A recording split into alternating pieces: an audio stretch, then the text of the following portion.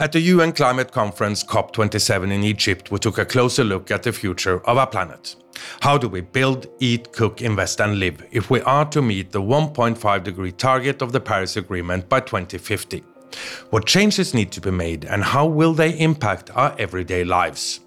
Every action that limits global heating can reduce the suffering endured by people from climate impacts. Drastic emission reduction is necessary, and every fraction of a degree counts. We all know that the future starts with the decisions we make today. So that's why the Nordic countries invited to daily debates at the Nordic Pavilion at the COP27. In this special series of the Nordic Talks podcast, we invite you to listen in on how we drew up the lines of life in the world of tomorrow. I'm André Jamholt. Welcome.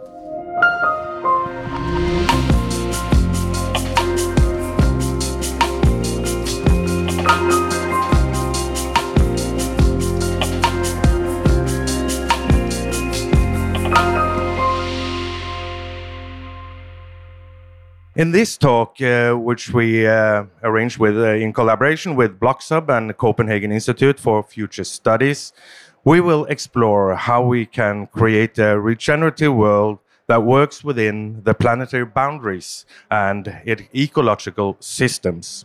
And to elaborate on that, we have invited Joe De Silva, Global Director of Sustainable Development at Arup, and Nikolaj Sveistrup, Associate Partner at Copenhagen Institute for Future Studies. And Nikolaj, I'm going to start with you because what I want to know, and I guess our audience as well, what does it mean to regenerate? Well, it's a question that is very big. To regenerate, for me, means that we have to have a new mindset of how we are thinking of the way we are living. How are we living and the coexistence with the nature? So we need a shift in our mindset. Well, as I can see in a lot of discussion here at the COP, we have this new focus that we are a part of the nature. We are not, besides looking into the nature, using the nature, we are part of the nature. And that is why it is not good enough when we go and try to reduce the impact we have on the nature. We have to look in a way to be positive in the participant living together with nature. You and your organization are very focused on regeneration, and you also have this campaign called Regenerate Now. Why is this so important to BlockSub and SIFS?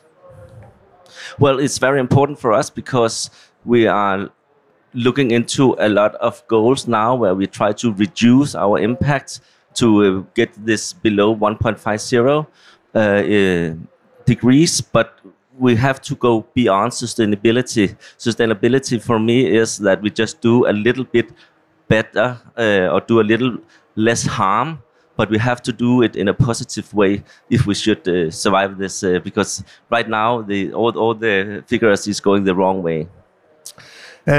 Joe De Silva, before we get down to the specifics about Regenerate, could you give our audience here a short introduction to Arup? Because, I mean, you guys have done great work and you've been around since 1946, I think.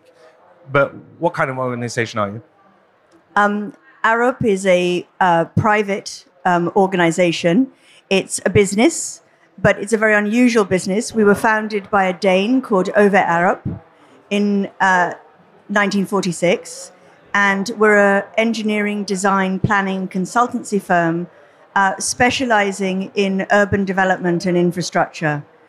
We've got 18,000 people globally, and what's unique is we're owned by ourselves. So we have no third-party shareholders, and our mission in life is to make a better world. And what are your thoughts on the regenerative perspective of this? So my role in Arup is as Global Sustainable Development Director. As a firm, we've put sustainable development at the heart of everything we do. And our near-term milestone is 2030 and the Sustainable Development Goals. But they are a milestone on the journey of where we need to get to. And where we need to get to is a regenerative future. And that's why a few years ago we published Future Scenarios 2050, which looked at where we need to get to by 2050. One future was regenerative, but it relies on us tackling climate change and addressing the Sustainable Development Goals. So the next few years really matter. Nikolai, I know earlier on you had actually said that we need to evolve. What do you mean by this? Well, when I said this, and I said it several times, it's because I think this change we're looking into is not just getting back to how it was from 100 years ago, before we started to use all this oil and gas and so on. But we have now a good quality of life using all these different things. But to get into the next level, we have to evolve, just like humankind, like we always have done for the last millions of years. So we have to think of how should we live together with the nature, and we don't do that today. So that's why I say we have to evolve like human beings. Why are Arup, as you state yourself, going a step further than sustainability? I mean, most people think that sustainability is good enough, but you want to go beyond that. Yeah, no, absolutely. Arup, the business we're in, and all businesses rely on natural resources. And the shift that we've got to make, the mindset shift, is from being extractive to being regenerative. And so everything we're doing in between, like tackling climate change, restoring nature, shifting to a circular economy, those are the stepping stones that get us from the world we live in now, which is extractive, to one that is regenerative. Our future depends on it. Our firm's future depends on it. But also, what we find is that it's really important to look at a longer-term horizon. So much of the wrong that exists in the world is due to short-termism. And the regenerative agenda is the long-term sustainability agenda. And it encourages us to think beyond next year, the next 3 years, the next 10 years, to actually right towards 2050 and right out to the end of the century. And, just to share a personal perspective, I realized about 10 years ago that I was going to be the same age my father was when he died in 2050. And so 2050 suddenly became real for me. In the summer, my brother had a rather late life baby who is 3 months old. And I look at her and realize she's not even going to be the age my mother is at the end of the century. And so we need to be able to, we want to imagine the world our children, our grandchildren, and for me, my niece grew up in. And that's why it's so important, because it's about getting to people's hearts about where they want the future to be. And if the world can collectively imagine a better future, we have much more chance of creating it. The regenerative perspective is also about cities. Why do cities play such a vital part in this? What sickness? Cities. Cities. Oh, yes. Yes. Yeah. I couldn't hear what you're saying. Yes, cities is for us right now. We still see people moving into the cities, and right now, the concentration of people is a problem. But it's also the solution. So cities are a part of the problem because it's where we are concentrated all our emissions and so on. But it's also there because we are so concentrated that we can make the solutions. Because right now the amount of people in the cities are rising like this, and they're been building new cities all over the world. So we have to think the way we are using the cities we already got, but also as very important for Arup and other people who are building the cities, all the new cities that's building around the world. We have to think them in a new way instead of just building the old way. I think one thing we really have to remember is that in the history of human civilization and human history generally, we are relatively new at living in cities. So we're practicing, and we've got a lot wrong. Mm-hmm. And part of what we've got wrong is we've set up urban development with a divide and disconnect between nature and what we call the built environment. And so we actually have to change that completely and just think about urban environments where we start with nature, we start with the blue and the green infrastructure, what's there, and we conceive cities thinking about the hydrology, the topography, the geology, and build from that, rather than doing what we've done for decades now, which is displace nature and just concrete over it. And it's this complete rethink about what an urban environment means. But we also have to acknowledge the fact that it's not surprising we've got some things wrong, because it's actually only in the last few hundred years that urban living has become the norm. And, we're more than half the world's population living in cities now. And, by 2050, it's predicted to be 70%. So we have to get cities right. But we can't think about cities in isolation either.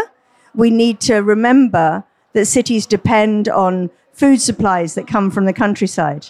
And there are flows between the countryside and cities. And so, again, it's breaking down boundaries and thinking about systems. Yeah, that was also what I was thinking of, because what is a city? A city, of course, is where we live and where we build and we have our daily lives and go to work. But it's also all the supplies in and out. That's why I'm often talk about this systemic change, because we have to think in another way. Right now, we have a global food system, but if we're going to live more close to nature, we're going to go not back, but forward to a new system where we can use the hinterland for more food. But we should also get the energy from the roofs of the city houses and so on. So we have to think in another way of getting all the stuff more local. So the good old word of localhood and being local, and we're also talking about more local cities, 15-minute cities and so on, where we're not using that much. So we should get the food from the local, we should live local. Yesterday was a lot talking about we not have to travel so much in the future. All this new way of thinking, new way of living. It's not meaning that we have a bad quality of life. The goal is still having a good life, but we have to change of what is good. It sounds to me like an enormous task to make this change, because, looking at cities today, it's concrete, steel and glass. How do we actually change those buildings, the structures that are there in a regenerative perspective?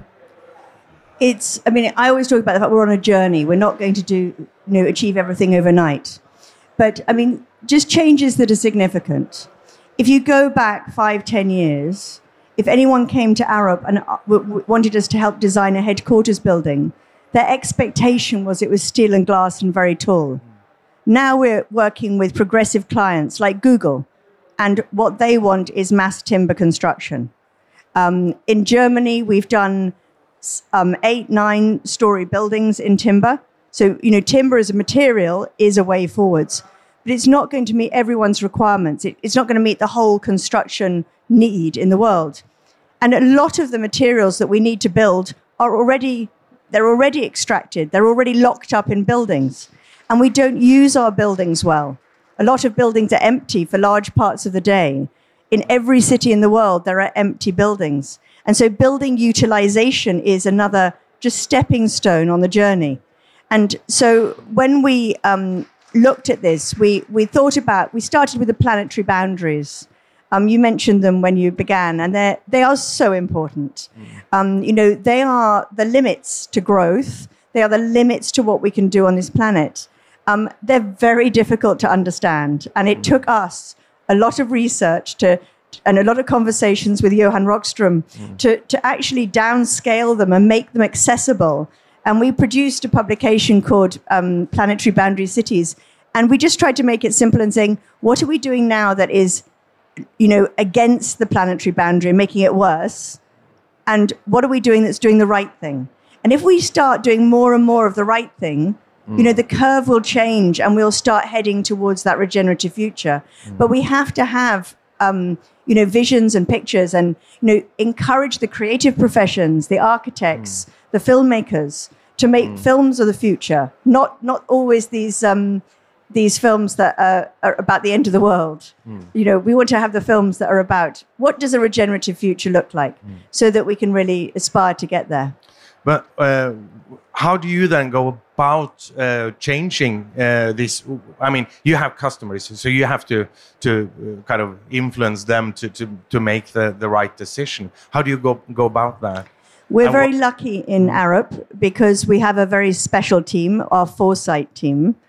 And they are a group of individuals who are trained professionals and have the tools to think in a very methodological way about the future, thinking about future scenarios, collecting research on trends that we're on now and how those trends might converge or conflict, and therefore create alternative futures. Now, for a firm as big as ours, this is really important because the decisions that we're making today need to keep us on the right trajectory or put us on the right trajectory. And so it goes back to what I was saying earlier, that one of the shifts that we all have to make is just to have these longer term horizons. And so every decision we make today, thinking, where's that going to lead us in a year, in 5 years, in 10 years? And is that going to lead us to the right place? And if it's not, we just shouldn't be doing it. Nikolai, when we have been talking to different people around here at COP, and one trend, if you like, that I listen into is that we need to stop building. Yes. What do you think? Is it? Yes. Is that the right path? Well, yes and no. Of course, we right now, when we look into this 2050, a lot of the houses that will be in 2050 is already here now. So when you look at 30 years back, it's only in the 90s and in the 1990s, and we old people, we know, we can remember that. That's not so long ago, so that would not be so long to 2050. But we have to think about what is needed to be built. Right now, the one who decide what is going to be built is mostly into it for a quick fix of money to earn some money. But we have to make more governance and look into what is the needed buildings. So yes, we can say stop for buildings. We can do this urban mining. Think, okay, what is the resources we can have already used in the cities? But of course, there's part of the world where we cannot say stop, and that's where we should use this bio-based materials like wood and so on. Where we can still do it, but do it with materials that are regenerative, that could go back in the natural system. I mean, stop building seems to be, if not top of mind, so at least in the private sector's mind as well as the experts. I don't hear the same talk among the politicians. How do we convince the politicians? I mean, in Copenhagen, they are now building this huge island, handmade, if you like, outside the city center. And it's a 70-year long project. It doesn't seem that Copenhagen, in this perspective, is on the right path, and it's a political decision. So the progress in Copenhagen is, of course, very political, and the island that you are talking about is a very good example, because the idea of the island was to protect Copenhagen from the sea rise, and instead of just building a wall in the sea, we said, okay, we can build a new part of the city. We have done that always in Copenhagen. Half of Copenhagen mostly is a part of the local sea. So we have just building out.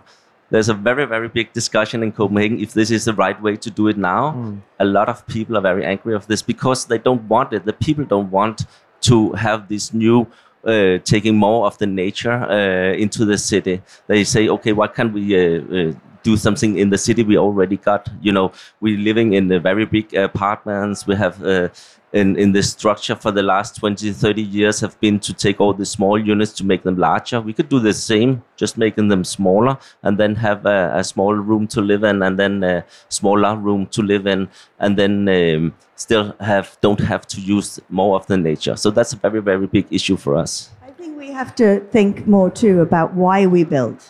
So I mentioned that circularity, adopting circular economy principles is a stepping stone to a regenerative future. Earlier this year, we published an open source toolkit called the Circular Buildings Toolkit. And it's built on 5 principles. And the first one is don't build. And people say to me, but your organization has created this toolkit and you're saying don't build. And I say, we're saying don't build unless you absolutely have to. In Africa, we need to build. We need to build the cities in Africa in response to the massive increases in population that are happening and to raise the standard of living for the millions of people living in informal settlements. So in some places, it's absolutely necessary to build. But we also say that build for the long term, build efficiently. And so much of the building that we do at the moment is very inefficient. We're very conservative in terms of the factors we assume for materials, for loads. We could create buildings with much less materials, but we need to rethink our building standards. And we need, of course, to be bringing online all these new materials. And that's where there's really exciting things going on in biofabrication. You know, making materials out of mushrooms, mycelium, you know, which we've done some work on that. We've built the first mycelium house. It's, you know, it's 100% renewable. I'm not sure I'd want to live in it because it's not got windows and it's a dome shape, but it's a stepping stone on that journey. And we've also been working with another organization on mycelium acoustic panels for buildings. So it's the other thing that's important with buildings is realizing that the resources in a building, it's not just the building structure, it's also the facade and the building services, and they get replaced every 10, 20, 30 years. And we, you know, that's a shift we have to make if we're going to get to a regenerative future. But it's the final step is really changing the whole business models and everything we do, thinking, where do the resources come from? How do we retain those resources? And how do we give them back to nature or mine the materials and reuse? And, you know, it's the beginning of a journey of exploration, which every research organization on the planet should be working on. And every organization exploring what would the world look like if we moved in that direction. I was thinking that what we have been talking about now is the rural or the urban. Sorry, because I was going to the rural. Because I mean, rural areas, people move away from them. Is that also something that should be taken into the calculation, if you like, in the generative perspective, making people stay in the rural areas rather than move into the cities where we cause problems? People will go to places where they can meet their needs for shelter and water and sanitation and food. And mostly that relies also on jobs, employment or livelihoods. And, you know, a lot of the rural-urban migration is because life in rural areas has become too tough. The land has been denuded. And so regenerative agriculture is a really important and fundamental part of a regenerative future.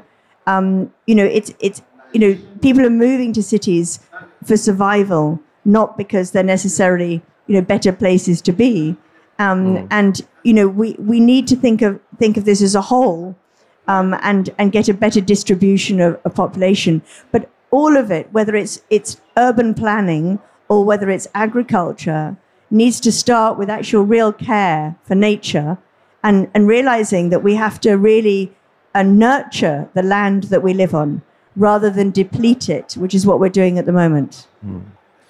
And the technical the development right now is in most Western countries and all over the world is that we now can work remote. We can do things in a different way that we used to do, and we will also have another way of transport. So I also think that the city, the shape of the city will evolve, because you can live in a distance and work home 2 or 3, 4 days a week, and then come into some office, and that will also change the way we see where I want to live, what is important for me, my family, my house, and the nature around me, and also getting into how can I do something myself, growing my vegetables and so on. So I will think there will be a change in that. Yeah. I think that I feel I can see one of the many trends that's going on right now, or two of them, is that we can work remotely, and we also want to do something ourselves. We want to be a part of it. We want to take part as human beings. So I think that's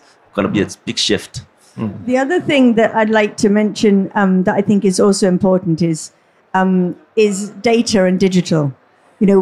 This is possible because we have the ability now to understand our planet in a way that we haven't been able to before.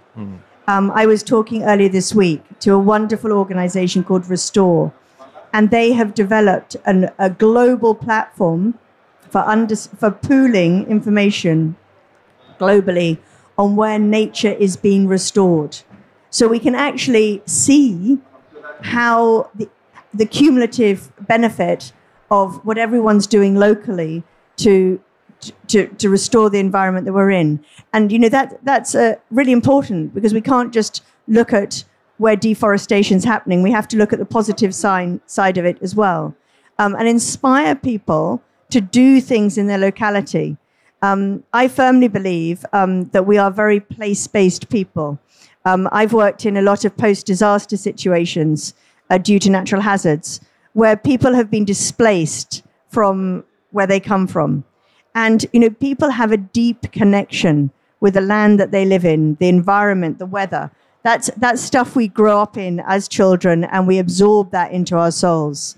And people lose that as they grow older. And we've created a world where we're always rushing around and traveling from A to B.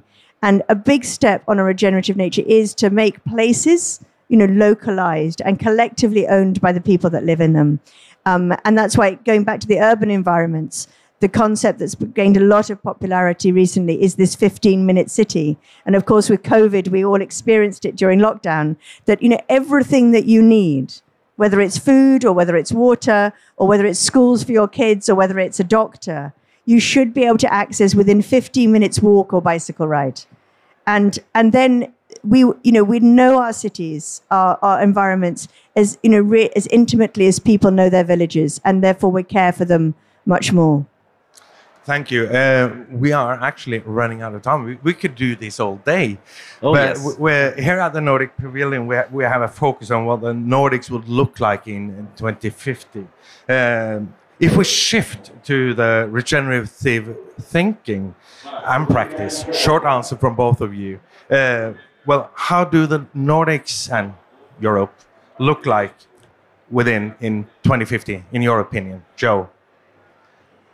Well, I hope that by 2050, we will be, when we imagine a city in our mind, it's not grey, it's green, and it's blue, and it's inclusive of other species, so that there are birds and animals living in the city alongside ourselves as people.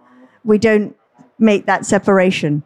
And that people do have this very strong sense of place and community, because a regenerative future isn't just about nature.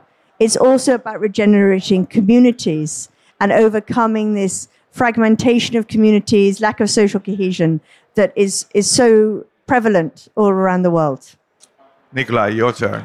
Yeah, well, I think we agree a lot here, so that's nice. But we will see a city that's a part of the nature, where we have this room for coexistence with nature, and nature as animals and the greenery and so on, but also having this connection to the hinterland that also have to be more close to the visions about a better biodiversity. Then we will see a lot of changes in the systems, the way we are reusing things. The water, so on, would be a reused resource instead of just getting new water. People will think a lot. And I think the most important thing is that we will not have this human-centric way of looking at things, but a life-centric. So it's including the nature and the way we are living. Joe Da Silva, Nikolai Sveistrup, thank you for being with us this morning.